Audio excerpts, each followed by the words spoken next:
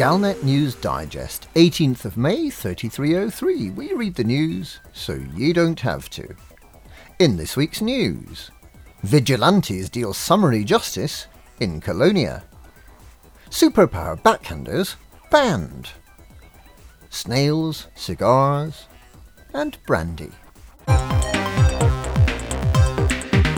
Vigilantes deal summary justice in Colonia.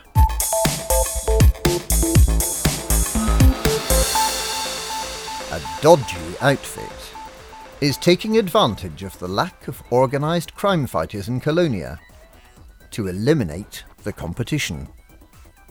The outfit, going by the name The Junkyard Dogs, is using the proceeds of its criminal activity to fund a campaign to destroy outposts in the EOL PROW LWL C215 system.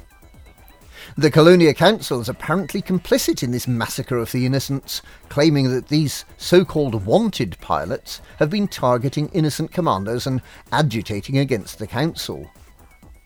The council apparently wants no political opposition and no unauthorised settlers.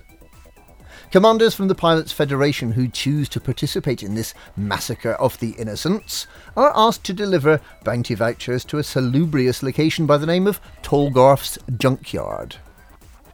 They'd better watch out, or they'll come back from cashing in the vouchers to find their ship jacked up on bricks, with the landing gear missing.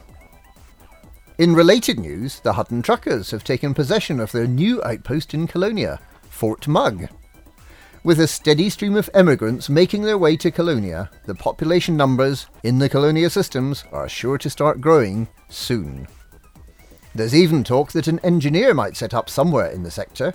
Mission boards have been renovated, following an inspection by Commander Michael Brooks, who flew past in his Imperial Courier on his way to visit the Great Annihilator. Superpower backhanders banned.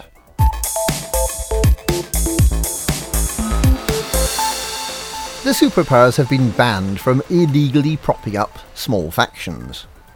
The racket worked by taking influence from the larger superpower-aligned factions in a system and handing it down to the smaller factions, squeezing out independent and non-aligned factions in the process. Under the new system, the system influence handed out is linked directly to the size of each aligned faction.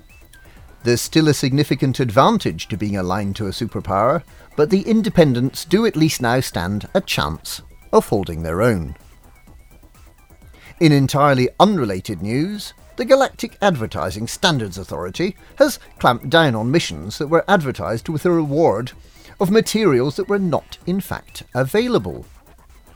What you see on the mission boards is now what you'll get. Or the advertiser will have to pay a 100 credit fine. Snails, cigars and brandy.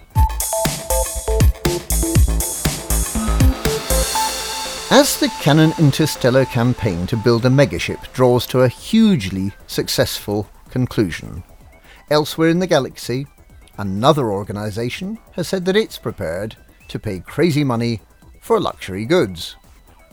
The Canonn campaign, which included bounty hunting components, attracted 22,222 contributors. And then one more turned up and spoiled it. Everyone who took part will be issued with a set of Canonn Interstellar transfers to apply to your ship. Just soak the backing paper in water, apply very carefully to the ship, and peel the paper back.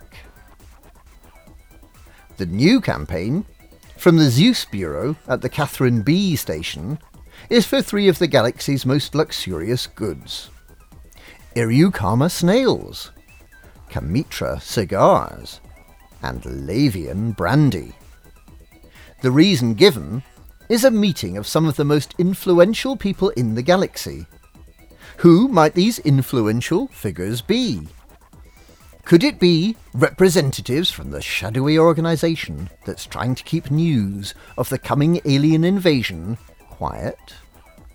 Commanders who enter Catherine B's docking slot would do well to consider the consequences off their actions. And that's this week's Galnet News. Galnet News. We read the news so you don't have to.